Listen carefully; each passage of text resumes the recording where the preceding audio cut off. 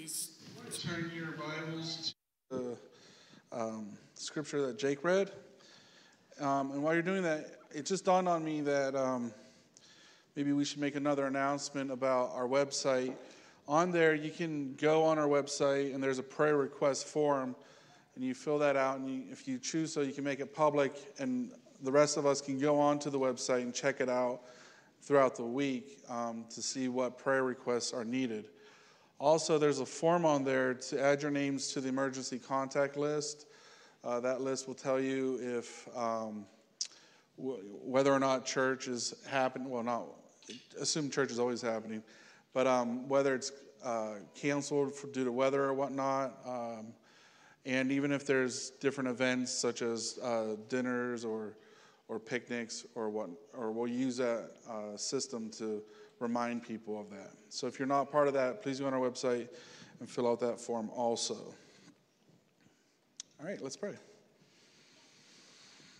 Heavenly Father, we just thank you again for this opportunity to come together, to sing songs of praise and worship to you, to pray to you, to hear your word, to just center today around you. It's a blessing that we can just take this day out of the rest of the week and really devote it to you, Lord.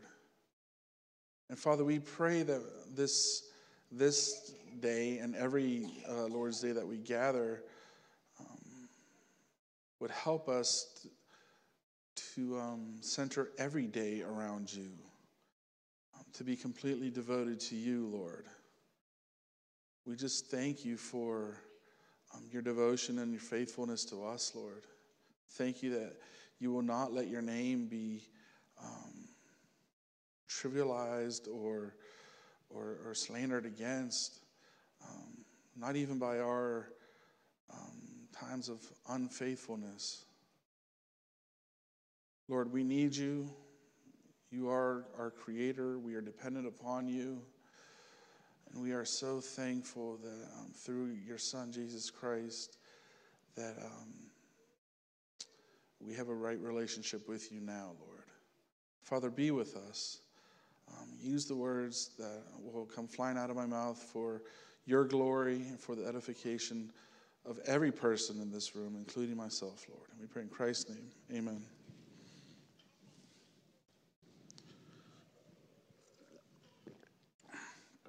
This past week, I've heard a lot of crazy stories. And, well, it's probably just not this past week because we live in a pretty crazy world. And it ranges in variety. I heard stories from the local front of a female swim team that was forced to have a biological male who identified as a female to be on their team without any warning.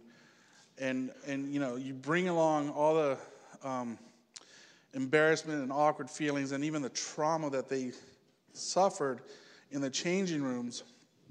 I've heard of a local story here where a wrestling club decided that it was a good and cool and groovy idea to bring in a drag show to fundraise for the boys' wrestling team.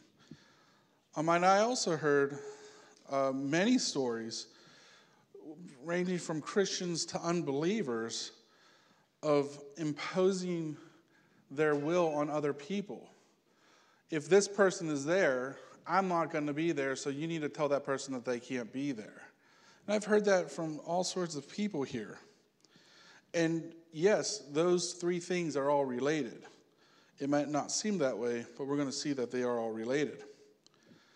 And then I start to hear questions and even have questions like, how did we get here? Why is this appropriate? Where is the logic or the reasoning behind all this? And sometimes just a frustrated, I don't understand what's going on. But I firmly believe that the Bible gives us an explanation to all these things. The issue isn't out there in the world. It's not even part of all these different processes or institutions or whatnot. It's not a worldview issue. It's not a political issue. To some degree, it's not even a societal issue. But all of these things are affected by the real issue. And the real issue, the real problem, is a spiritual problem. It's the same spiritual problem that has been happening since, well, my friend Bill Haller would say day 3. But it's been happening since the fall. God has been rejected. And when you reject God, you replace him with anything and everything else. And that's the problem that we see in those 3 instances that I mentioned here. And we're going to show from Scripture, from these verses, this problem and how this problem kind of works itself out. And obviously, from the title, we were going to see the solution here. Let me read Romans 1:18 through 25. That's going to be our primary focus. For the wrath of God is revealed from heaven against all ungodliness and unrighteousness of men who suppress the truth in unrighteousness. Because what may be known of God is manifest in them, for God has shown it to them. For since the creation of the world, his invisible attributes are clearly seen, being understood by the things that are made, even his eternal power and Godhead, so that they are without excuse. Because, although they knew God, they did not glorify him as God, nor were thankful, but became futile in their thoughts, and their foolish hearts were darkened. Professing to be wise, they became fools and changed the glory of the incorruptible God into an image made like corruptible man, and birds and four-footed animals and creeping things. Therefore God has gave them up to uncleanness and the lust of their hearts, to dishonor their bodies among themselves, who exchanged the truth of God for the lie, and worshipped and served the creature rather than the Creator, who is blessed forever. Amen. We start off here with God. He is our Creator. Really, this whole sermon, I think, is preaching to the choir, but I think it's a basic that we need to get back to. God, our Creator, by him and for him that we were made from, he made us, he created us, we're responsible to him. He's the one who defines us. He's the one who gives us purpose. He's the one who makes us truly human. Without him, there is no true humanity. He's the one who gave us life, the one who loves us, the one who seeks for our good. And in that, and just God being our Creator, we should understand and do understand that our entire life and being is dependent upon him. Nothing that we do, we can do apart from him. For instance, how many of us are breathing right now? No one raised their hands. That's a little bit frightening. But I'm going to assume that you all agree that we're all breathing right now. Who set up the system in your body, this is a personal individual question, to cause that breathing to happen? What part of you, or what part of science or whatever, or evolution, what told you that you need to breathe? Well, that came from God when he breathed his life into us. We're dependent upon him for our beating hearts and our functioning lungs and our immune systems. And our entire life and being should be devoted and centered around him, being that he is our Creator and that we are dependent upon him. It's like my little dog. She's dependent upon me. I need to feed her, so I provide for her. She needs to go outside, so I take her outside. She needs water, so I give her water. We are like that with God. I was going to say we are God's little dogs, but we're not. We're more than dogs to God. But from God to the creature, his wrath has been revealed. It has been uncovered or made plain. So we're going to ask 2 questions here. We're going to ask why, and we're going to ask how. And that's where we're going to see in this text here what is going on. First of all, why? And it's a real simple answer. We've rejected God. God has been rejected. Every person on this planet has rejected God. Every person on this planet has spiritually separated themselves from God.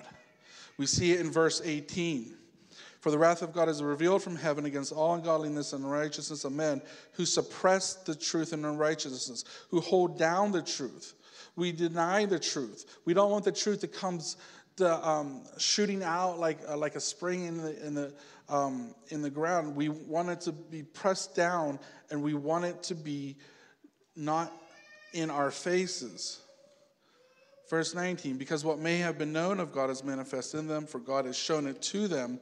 For since the creation of the world, his invisible attributes are clearly seen, being understood by the things that are made, even his eternal power and Godhead, so that they are without excuse. Everything we need to know that God exists, not a vague God, but the God of the Bible, the God of Abraham, Isaac, and Jacob, Jehovah, everything we need to know that he exists is made evident to every single person. And what every single person does is deny that. They reject it. They suppress it. They hold it down.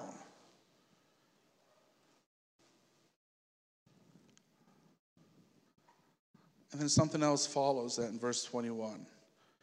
Because although they knew God, they did not glorify him as God. They did not honor him. We did not devote our lives to him.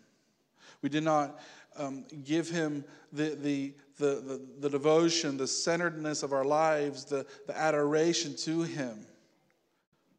We rejected him instead. We threw him out with the trash. And we weren't thankful.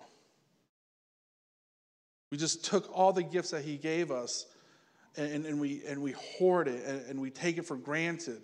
Whether it's breathing, whether it's the ability to wake up in the morning, whether it's the food that he gives us or the jobs that he gives us, the muscles and the abilities to perform these jobs, the brains to function in such a way that we can accomplish daily menial tasks, we don't thank him. And we traded all that in so to become futile in our thoughts, to become worthless in our thoughts. We've exchanged with honoring and glorifying God and thanking him and becoming useless and depraved and debased in our thoughts. In our foolish hearts, foolish because we've rejected God, we're darkened. The only sense of purity and light of God we've rejected. No goodness, no wisdom, no love. This hymn that we sang about was asking the Holy Spirit to fix our minds and to have loves of our hearts overflowing with love. And we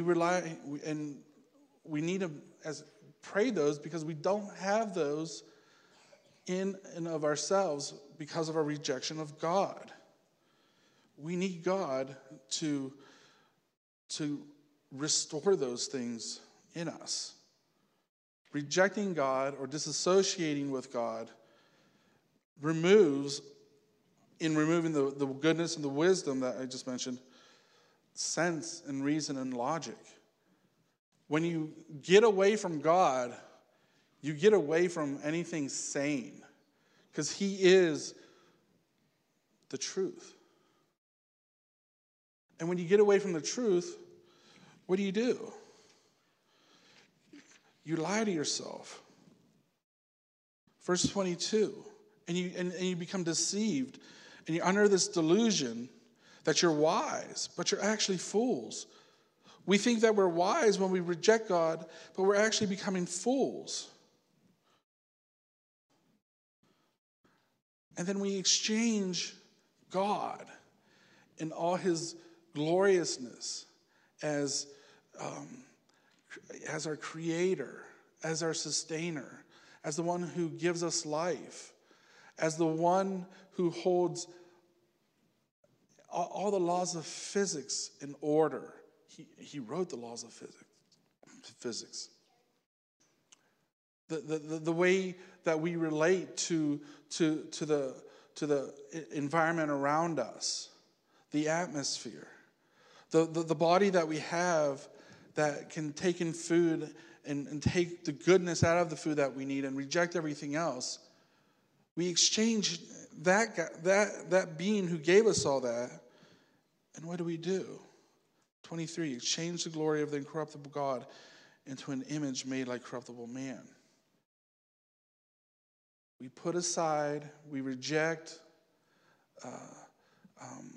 this infinite, imperishing, forever glorious God, and we worship the failing, the corrupt, the decaying, the corruptible man. A couple things here. When I say worship, I don't mean what we just did. I don't mean listening to a sermon. I don't mean praying. I don't mean singing songs. That's not what I'm talking about when I talk about worship. I'm talking about a life devoted to and centered around God. That is worship. When your whole being is surrendered and centered around God. And being that we're not passive and we're not neutral in this, when we reject God, that void needs to be filled with something else to be worshiped.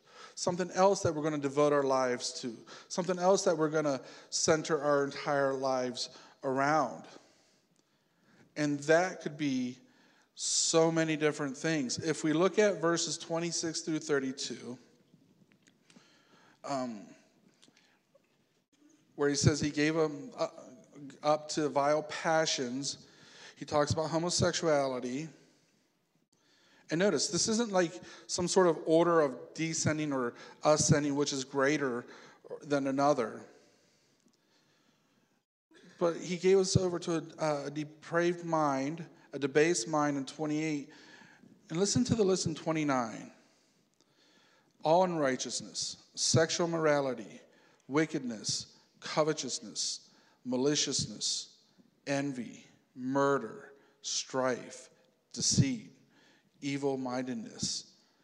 They are whisperers, backbiters, haters of God, violent, proud, boasters, inventors of evil things, disobedient to parents, undiscerning, untrustworthy, unloving, unforgiving, unmerciful, and who, knowing the righteous judgment of God, that those who practice such things, not only do we do the same, but we approve of those who practice. When we're worshiping anything other than God, you can expect all these other things to come out. The moral rot in this society comes from rejecting God and having an idol. An idol is anything other than God that we worship, that we devote our lives to. And what are those idols? Oh, we are a creative bunch of, a creative species, I guess. These idols could actually be God-made. They could be given to us as good gifts from God. The Bible talks about how people have worshiped the sun and the moons and the stars, the trees, all of creation. And part of that is man. We can worship man. We're always putting men on pedestals, aren't we? Whether they're athletes, whether they're movie stars or musicians, whether they're, I guess now the thing is, influencers on social media. But we can even do that in the church with the different pastors or missionaries that are out there. We can, under the category of man, we can raise logic and reasoning to be our idols. As if someone in this church or in this world has all the information that they need to make the most logical and reasonable decision. Now, mind you, we are to be reasonable and logical, but to think that the amount of knowledge that we have to make the most logical choice is making ourselves an idol. That's why if we, based off the information we have, make a decision that we find logical, find out more information later, we can correct our turn. We can correct our ways. But there are some people who refuse to correct their ways because they think that their logic is equivalent to God's logic. That's scary. Another category under man, and I'll just lump these all together, could be our feelings and our experiences. And it can even be our hurts. If someone betrays us or attacks us or slanders us to other people, where's that? No, libel's written. We could hold that in place where God should be. And that hurt we're so devoted to that hurt that it dictates every decision we make. It dictates everything that we do throughout the day. It dictates whether or not we're actually going to have a good day. And I'm not saying that it's wrong to hurt and that it's a sin to hurt, but we need to find a way to heal from that hurt. We need to find a way to take that hurt, take it out of the center of our lives and put God in the center of lives and have him help us deal with that hurt.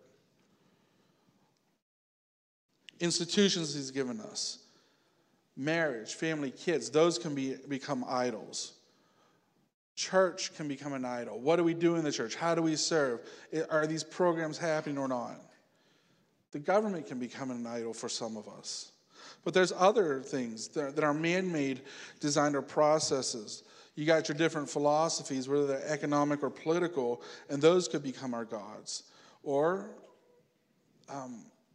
sports, or even actual objects.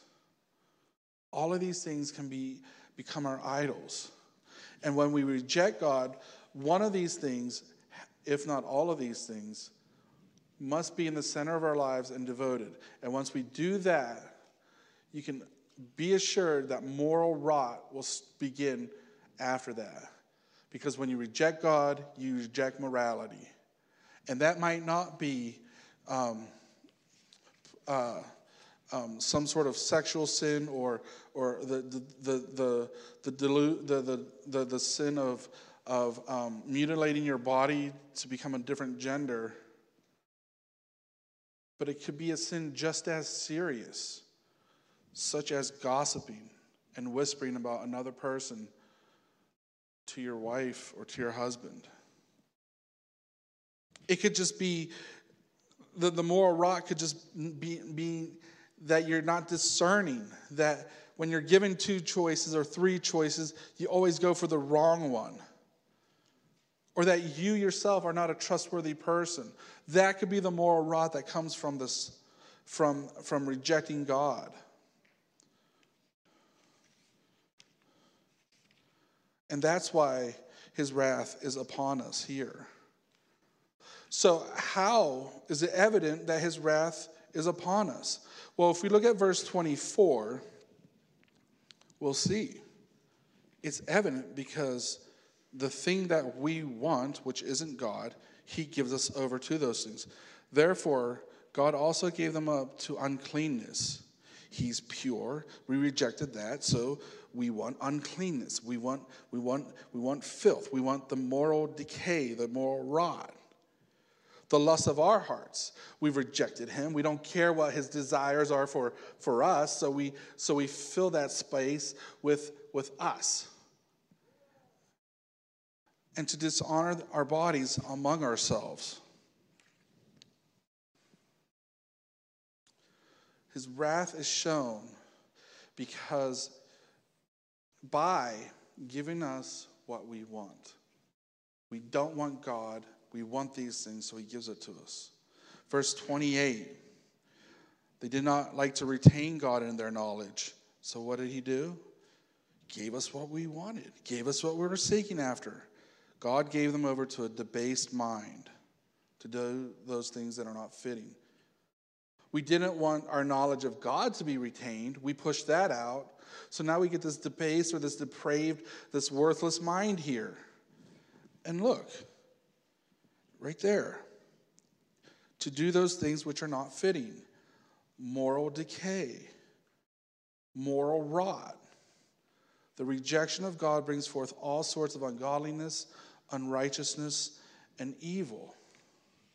Not according to what we say is the most evil, but according to what the Scripture says is evil. And that's the problem.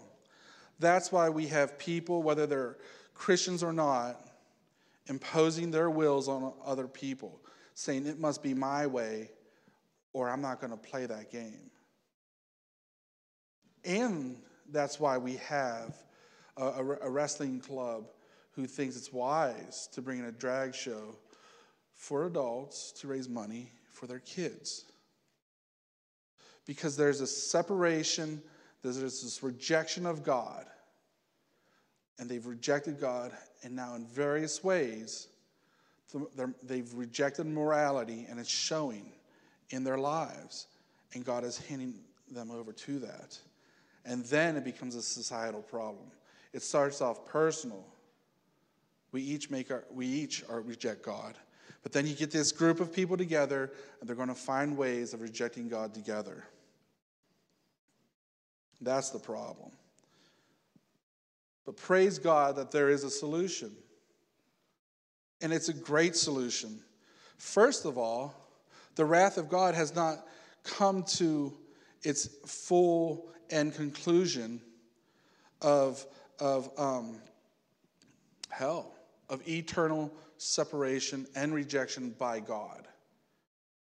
And that is part of the solution, I swear. God has not totally rejected us, even if we have rejected him.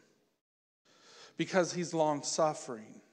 He's patiently enduring the garbage that we bring against him. He's patiently enduring the rejection of him. And he's merciful towards us. He's still good to us. Even as we're rejecting God,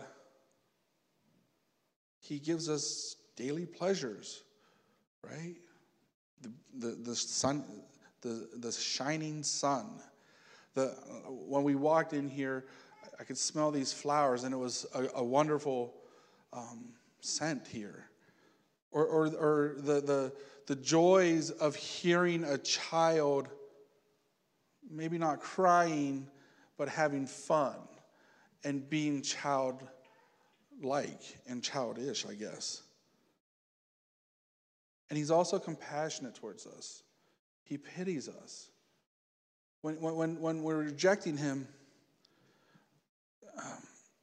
he feels sorry for us that we're rejecting all this good and all this love and all this delight and greatness. And while his wrath is upon us, he still feels sorry for us. Going over in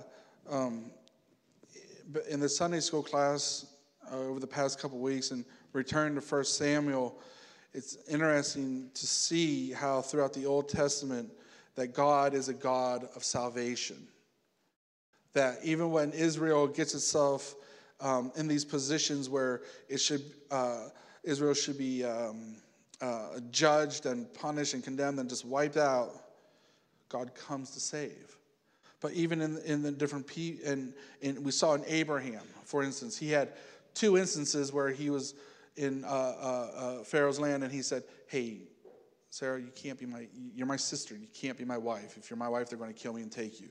So please be my sister." And in that fear and that insecurity or whatever, God still worked and saved Abraham. Or even Joseph, when he's sold off and taken away and from his brothers did not treat him well. It was an evil that they committed against him. God saved him from that. But not just Joseph, but his whole family when he ended up in Egypt and becoming the Pharaoh's right-hand man. And God worked through him to save that whole lineage there. And so God he's still seeking to save today. Like literally today. I don't mean like in the era of today or that he's working within this time frame. Like today, he's still looking to save.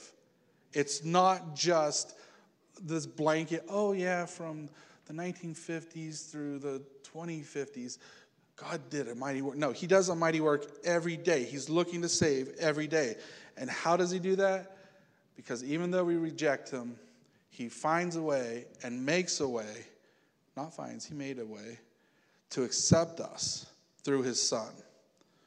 John 3:16-17 says, "For God so loved the world that he gave his only begotten Son, that whoever believes in him should not perish, but have everlasting life. For God did not send his Son into the world to condemn the world, but that the world through him might be saved." His Son, the second person of the Trinity, the by whom and the for whom and the through whom that we are created, he sends. The one who is perfectly God. He is God. He was at creation. What Jeff was reading, Jesus was there. He was the agent. John 1 talks about that the Son was there. The Son, the Word was there. Colossians talks about how he was the agent that brought all these things into existence. But he's also perfect humanity. Jesus is perfect humanity. Where we rejected God, he didn't reject God. In fact, he glorified God in everything that he did. He always came to the Father, and he always sought to do the Father's will. Even in Gethsemane, when he was praying and asking, "Oh, please take this cup away from me." And he concluded with, "But not my will, your will be done." But we don't do that. Where we don't thank God, he thanks God. He centered his entire life in being around God.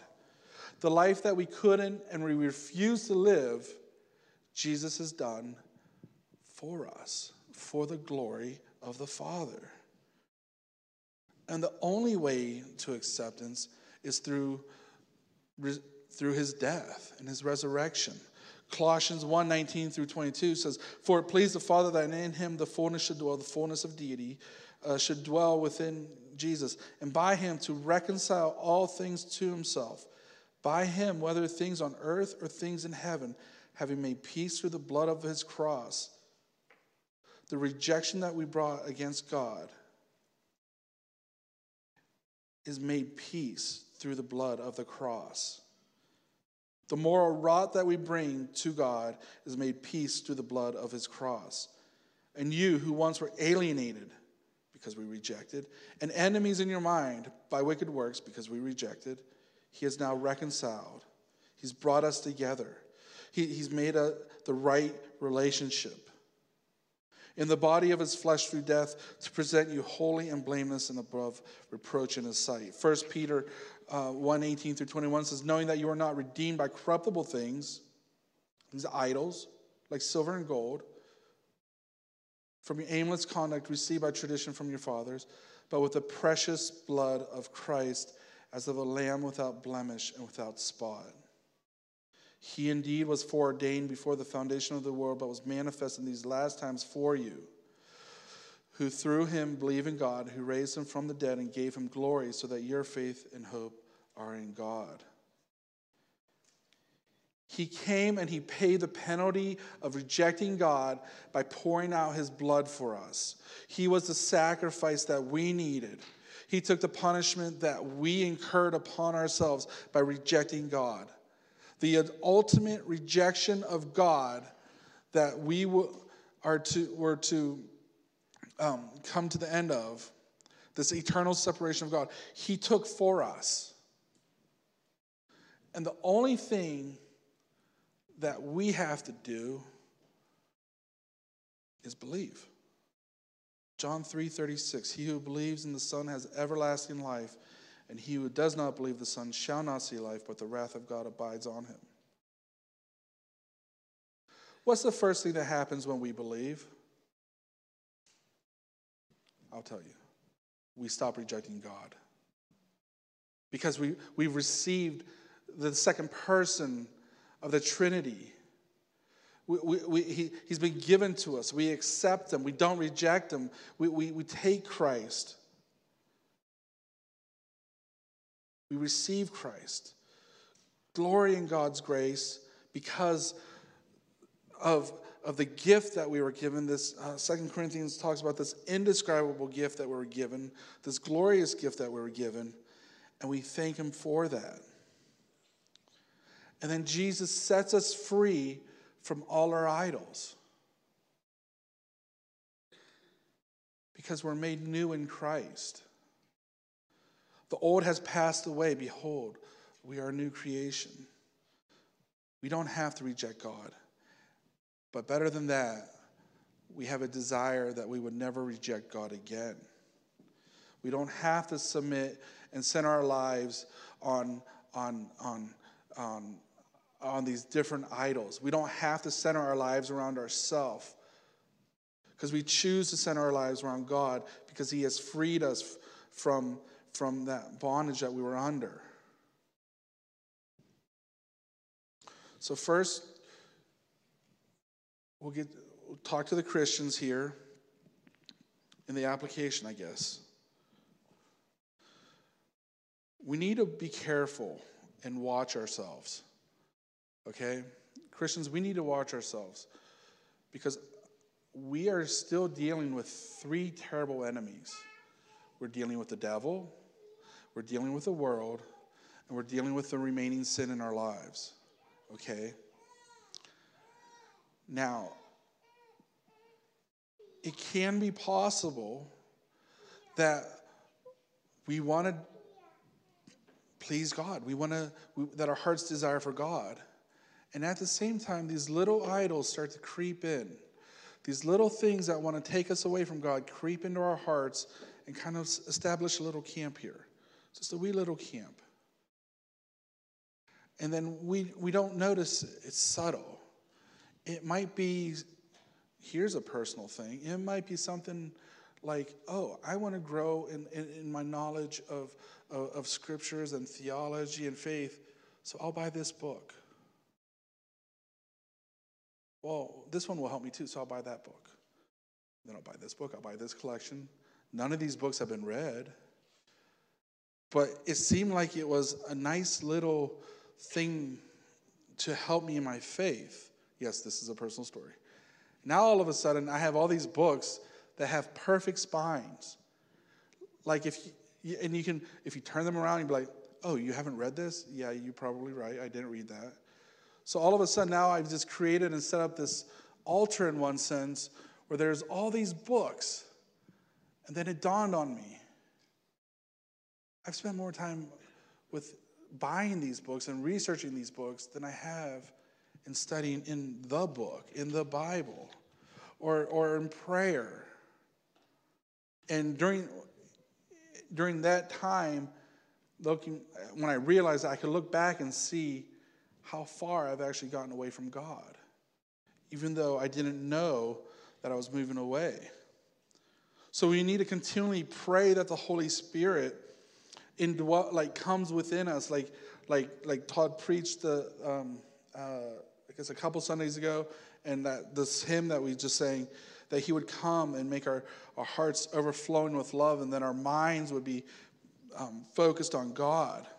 And thank God that in these situations that he has made us aware of them and gotten them out of.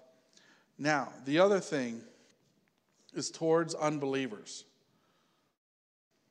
We need to have compassion on them the way that God had compassion on us. We were in the exact same position that they were. We might have different moral raw, as it were, coming out of us, but really it's not that different. It's not that different. It's still a rejection of God. It's still setting ourselves up as our own idols. We needed Christ to save us, and so do they. So we need to have compassion on these people. Now, I'm not saying we don't push back against the evil. I'm not saying we don't bring truth to the lies. We do those things. But at the same time, we must have compassion for these folks. And we need to pray. We need to thank God that these people are in our lives, That God has said, hey, I'm going to place you in this person's life because I placed this person in your life. I want you to pray for them, to love them, to maybe even challenge them at times. But show them me. Show them the one who saved you from your idols. Pray that the Holy Spirit would just indwell their hearts and bring them a new heart so that they would beat after God. That Jesus would reconcile them to the Father by his blood. That the Father would accept them even though they're rejecting him. And believe. Have hope. I saw a video once when someone said, he was asked a question, what miracle would you show someone to prove that God exists? And the guy said, me. Because I'm a completely different person than I used to be. And that was all of God's work. God has changed us from rejecting God to wanting to worship God, to devote our lives to God. And that was his work. And the other thing is that Jesus is coming back. Now, he's not coming back the way he came the first time. He's coming back to end all wickedness. It will be gone. And all rejectors of God will be dealt with. So that brings us back to our second point. Pray. Pray and plead with God that he would keep saving. He said, today is the day of salvation. Ask him and plead with him. May that honor your words, Lord. Please save. Continue to save. For the unbeliever, what idols are you holding on to that you're rejecting God? Are you a self-made man, a self-reliant man? Well, those things don't really exist. It was a nice little book, but it doesn't exist. I get it. We're supposed to be able to do things on our own. But the fact of the matter is, no one is self-reliant. We are all reliant upon God. He's given us our heart, our breath, the care of our children. He cares more for our children than we could ever imagine or ever care for in our own hearts. And he can do things about it. Is it a hurt that you're unwilling to let go, that someone brought against you? Are you worried about other people's opinions? Trust me, my opinion doesn't matter. You can't let these little things keep you from the great God. And you can't keep using these things to reject God. Because there are two options. You reject God, and you continue down this spiral, and whatever you worship will disrupt your family life. I assure it. It might not be something huge. It might not be something big. But it just might be something as little as your children just won't listen to you no matter what you do. Or your wife will just be bitter to you until you both die. That is part of the wrath of God. And then ultimately when you do die, your rejection catches up with you because he finally rejects you for eternity. Don't take that option. Take the second option. Believe in Jesus Christ. Where believe in his death and resurrection, where he rejected you. God is showing that he's willing to accept you through his Son, Jesus Christ. Receive this indescribable gift and trust in God who has not ultimately rejected you. No matter how many times you've ultimately rejected God, he's moved heaven and hell in one sense to accept you through his Son, Jesus Christ. Don't give up that gift. Don't let that gift slip through your hand. But come to Jesus. And as Ron was saying, get right with Jesus. Receive him into your heart. Receive the Holy Spirit. Ask for forgiveness for rejecting him and for setting up all these other idols. It's not too late. The gospel still goes out to save, Today is the day of salvation. Do not be stiff-necked. Do not be hard-hearted. But receive God and devote your life to God. Because you don't want him to ultimately reject you the way you've rejected him. You want him to accept you through his Son, Jesus Christ, for all of eternity.